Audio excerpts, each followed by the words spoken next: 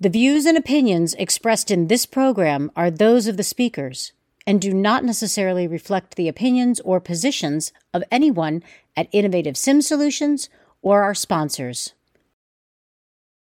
We are a team of simulation subject matter experts and consultants with over 50 years of experience designing simulation centers and programs.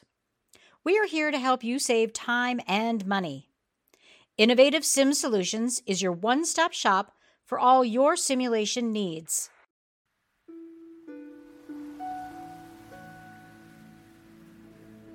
Welcome to the Sim Cafe, a podcast produced by the team at Innovative Sim Solutions, edited by Shelley Hauser. Join our host, Deb Tauber, as she sits down with subject matter experts from across the globe to reimagine clinical education and the use of simulation. So pour yourself a cup of relaxation, sit back, tune in, and learn something new from the Sim Cafe.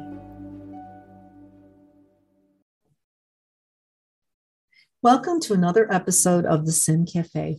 Today, we're truly blessed to have Dr. Scott Crawford. Dr. Crawford is the Executive Director of the Training and Education Center for the Healthcare Simulation at Texas Tech University Health Sciences Center in El Paso. He's the Associate Professor in the Department of Emergency Medicine at the Paul Foster School of Medicine. And welcome and thank you for being with us. Would you like me to call you Dr. Crawford or Scott? Scott is fine. Okay, thanks.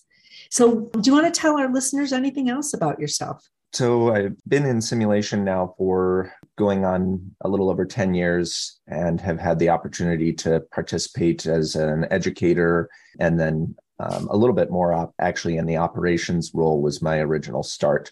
So go ahead and share your journey into simulation, how you got in here, because we all came into simulation on a different path.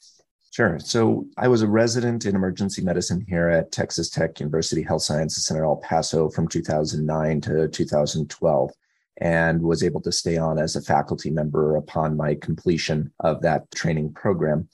And the director for the simulation program and the residency was Dr. Veronica Greer. And at that time, she had invited me to join the simulation program to assist with education for the graduate medical education portion.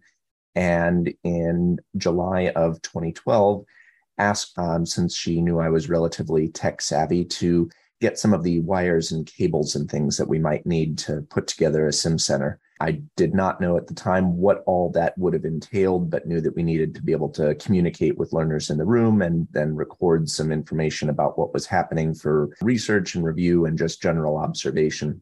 So I worked to put together a small scale AV system that was an entirely homegrown solution. And then later in that month, she also suggested that I go and check out this group that was meeting in Las Vegas called Sim Ghosts. And that was truly the start of what would become the next 10 years of my life.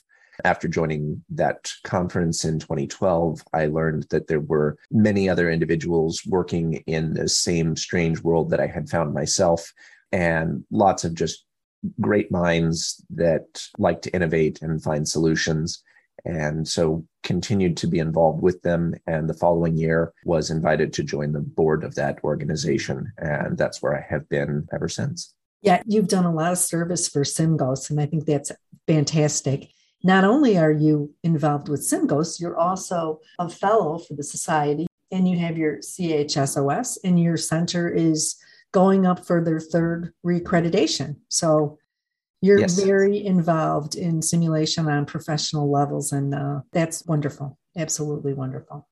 Why don't you share with our learners your favorite or most impactful story about simulation? So there's kind of two different stories that I'd like to share, but they're both very related. It is where a learner has come back and thanked me essentially for putting in the effort for providing educational content for them. The first one is a resident who I've had residents during the years come and say, that case you ran last week, well, this week I had that patient in the emergency department and I felt more prepared for it because of that simulation. And that's always really nice that they bump into you on shift and let you know about that type of thing. So I really like being able to hear that I've made an impact through something that I've done. But I had a resident who didn't just bump into me on shift to let me know about that, but they actually called me up 2 years after graduation to say that they were in on a Dr. Crawford simulation case during their last patient encounter. I had developed a reputation for having fairly complex cases that occasionally I was accused that they, were too far-fetched, and then would frequently be told, oh, wait, nope, I just had that one. But to hear about it a few years after the fact, and that they really were able to provide better care because they knew to look out for the rare but still potential complications of a patient in cardiac arrest, I thought was really nice to hear as an educator. And now more recently at the last conference I went to, had somebody come up to me and thanked me for spending the effort to write the textbook on simulation operations. And it was one of those that as I was doing it, I knew that there was a lot of information that had never been well described and written down, but I wasn't ever sure how large of an impact creating something like that was. I was convinced there would be, 6 people that would read it and, that would be it. But to have somebody come up to me and say that it has truly changed their approach to their professional development and growth in simulation was just really special for me. Yeah, that's valuable when people seek you out and tell you how your work has impacted them. Thank you. Now, why don't you share with our learners kind of what lessons you learned during COVID? So COVID had obviously a number of changes, as it did for everybody, with our center moving very quickly into a virtual simulation environment and then being able to support learner education in that remote environment. We had several of our simulation specialists supporting virtual SP sessions and things like that. But one of the other more recent accolades that we were able to share is we started a Simulation Star Award this year at our Center for Healthcare Simulation Technology Specialists. That's kind of gone above and beyond. And this year's award recipient was Donovan Rojas. And he, during COVID, and it's actually continued now past that, has been able to design a web-based program that would share multimedia content kind of in a live setting shared on a second screen. And we were able to script that in so that it was a very standardized format for somebody delivering the case, that they'd be able to read through the script, click on a hyperlink, and then immediately on the learner's view, it would show a video clip, vital signs monitor, audio clips, x-rays, images, and to be able to use that through a virtual platform. But because of how streamlined it was and how easily adaptable that script was, we're now using it for our regular simulation activities even as well, to support a kind of a tabletop simulation and virtual discussion. The other big change during COVID was we used our simulation equipment to try and help solve some actual medical problems. I had met with my coworker, Dr. Bob Stump, in February of 2020, and he had suggested that there might be ventilator shortages predicted, and we started brainstorming what types of solutions might exist for that, and had come up with kind of a napkin sketch of a 3D printable device that would squeeze a bag valve mask. I made a very rough attempt at trying to sketch out what this would look like in an online CAD program, and then coincidentally had started meeting with a gentleman at the University of Texas at El Paso's 3D print lab, the Keck Center. And Luis Ochoa toured our program and our center, just looking for collaboration ideas. Again, early March, right before everything had shut down. And we were able to reach out to him with that napkin sketch and 3D CAD idea. And within just about a week or so, he had drastically improved the design, created a prototype, and then using simulation equipment designed for respiratory training, able to then test that 3D printed ventilator alternative. So for the next few months, my kitchen table became a ventilatory testing lab until my wife got tired of that. And then we moved it out to the garage. But having a device squeaking and whirring for days at a time, trying to test longevity and ability to work with different bag valve masks was kind of a fun activity that was able to distract me a little bit from everything that was going on in my clinical life, where I really didn't know what to do for a while in terms of how to care for patients and was a nice distraction to give me an outlet and focus. So put some of my background in physics and from a machine shop in college to use to try and find a solution that even started going through the FDA emergency use authorization approval pathway. So we never achieved an official usable device that could be put into place in a hospital, but we did identify that it was an achievable option and found that bag valve masks really can hold up under tens of thousands of compressions without fatiguing with fairly consistent volumes. The emergency use authorization process during that time, particularly for ventilators, was a changing landscape. And so the requirements actually varied from where we started the project to even mid-June when we were finalizing submissions. And our design, as simple as it was, didn't have some of the required safety mechanisms and alarms that would have been required. And so we did not finish the design process to pursue that, but was still a nice opportunity to show the collaboration and the use of simulation to find real-world medical problem solutions. Yeah, it sounds like a big project. And I can imagine working on the kitchen table from a napkin. It's always a lot of things happened during the pandemic that changed all of us. Dr. Crawford, can you share with our listeners the biggest thing that you'd like them to know? Something that you learned that changed the way you practice, maybe a personal aha moment from your career? So the thing that's sort of been impactful for me about understanding how I think that I can, really share my expertise and be able to improve the world around me and provide a service in healthcare education through simulation is understanding that I have a fairly diverse and unique background, and finding opportunities to bring all of those life experiences together to share with others. That's kind of the biggest takeaway that I've had from my growth, is that all of those experiences that seemed separated and disparate can actually come together if you learn how those different pieces of knowledge can be shared and potentially interact with one another in a unique way that, because of your unique life experiences, may not have been something that's been encountered by others before. Yeah, I think Matt Chartanesky said something similar in my interview with him. He said just things that have happened to you, and you do systems integration, how do things affect others, and how can you learn from one another? And I think simulationists, we have a different perspective on sharing of information, I believe.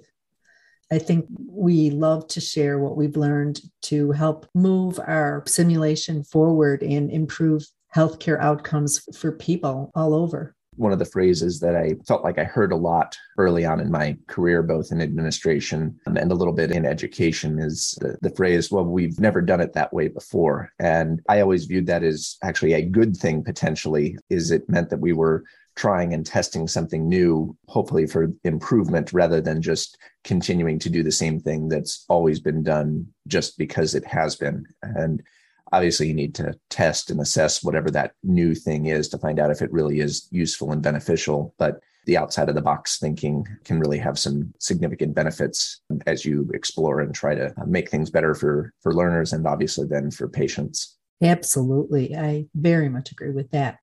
Now, where do you see, since we're talking about outside the box and thinking, where do you see the future of simulation going in healthcare? So I see simulation moving in a couple of different ways, but the way that I really hope that it will move is that we start having less of an emphasis on simulation as a term, that simulation is a technique that we've designed that uses experiential learning combined with some very specific observational practices with debriefing and feedback. But where we will probably have our largest benefit from it as an educational and patient safety training tool is when we focus less on the term simulation and more on the set of concepts that it embodies. So when we are just performing experiential learning and training because it's routine and not because it's its own separate thing. Right. So what I'm hearing you say is that we incorporate and essentially bake simulation into all of our activities so that we're using it more universally and not just as a thing, because it's a vehicle. Yeah. So the same concepts that we use in simulation can be put into practice, whether it's using a mannequin or a task trainer or a virtual reality experience. but also as part of a review tool for regular healthcare practice. And so when those same concepts just get applied as how you approach a review of any experience that is occurring, I think we'll start having much more impactful outcomes than if somebody thinks, oh, I have to go over and do simulation for an hour because it's a thing that you do. But if you just start building those experiences as a way to continuously improve your practice and review your own performance, and to then provide that type of education as a healthcare practitioner, that's where we're going to have our biggest benefit, is not to do simulation for the sake of simulation, but to use simulation concepts for the benefit of patient care. A deliberate practice for mastery learning. Yeah, I would agree. So I understand that you really like Legos. Want to talk to me a little bit about that? Sure. It was the project that occurred also during the pandemic for me, although following the ventilator. We ended up moving into a rental house because of a remodeling project that took out our bathrooms and required us to move out for a short while. It was expected to be a month or two, maybe 3 or 4, but that was right before the pandemic. And so we did not expect that we were going to end up celebrating 3 separate Christmases in a rental house. And so for the first almost year, I told my children that they weren't allowed to get out their Lego sets and play, and didn't want to lose any pieces. And so then shortly after we had celebrated our 1-year anniversary in the house, I said, we're going to be here for a while. Just go for it. Play with whatever you want, and we'll figure out how to get the missing pieces if we ever need to. And I thought it would be fun to, just freeform build and have some extra pieces around. And I started looking into ordering some Lego by the pound online, and found out that this was a much larger project and beast than I had ever considered. And using some online auction platforms, was able to win a box of Legos every night for about a week before the first one showed up. And looking at 25 pounds of completely unsorted Lego is a very daunting task, but allows for sort of a Zen-like activity in the evenings as you try to figure out how to separate the pieces into light shapes or colors. So now I have a very large collection of sorted Lego pieces that I'm able to use to build small models and contraptions and try to complete older sets. And it's become a fun pastime, and as my children call it, midlife crisis. Excellent. You have to send some pictures of that. Is there anything else that you want to share with our listeners, or any questions for me? Want anybody that's working in simulation or healthcare education to just keep track of your experiences and figure out ways of sharing things. Being able to write down your knowledge, even if you're doing it just for your own benefit later. Find that I have enough new and varied experiences that even a few months later, I will start to forget the things that I was teaching and learning myself about, whether it's materials or educational practices, or even obviously, healthcare care practices for specific disease processes. If I write the information down in a way that I could try to teach somebody else, even in just a paragraph or two, what that is, I'm then able to go back and quickly catch myself back up on what it was I was doing. So almost taking notes for my own use later has allowed me to be more adept at picking up and relearning and growing into areas. Like I said, if you have lots of varied experiences and being able to quickly reteach yourself about those, you'll be able to get further into those explorations faster again in the future. Yes, this is very true. And I think especially now with technology, there's so many different things. And I know I find myself going, no, I thought I knew how to do this. And then before you know it, I can redo it from some of the experience I had in the past with different platforms and things like that. Now, if our listeners wanted to get a hold of you for questions, or they had anything that they wanted to get a hold of you for, where would they go? Easiest way to get a hold of me is my institutional email, which is just scott.crawford@ttuhsc.edu. So Texas Tech University Health Sciences Center. And happy to get an email and chat. And if anybody's wanting to find anything from me that I've previously tried to put out, I'm relatively easy to find through, Google Scholar for some activities, and have at least a couple dozen blogs that have gone up through the SIMGOS website over the years about just about everything, honestly. And people can easily try to search for those items as well. Okay, great. So we will have that in the show notes so that your email address will be there. If someone wants to reach out, they can get it there. And thank you so much for your time and your contributions to healthcare and to simulation. Well, thank you for having me on. Thank you, and a happy simulating. Thanks to Innovative Sim Solutions for sponsoring this week's episode.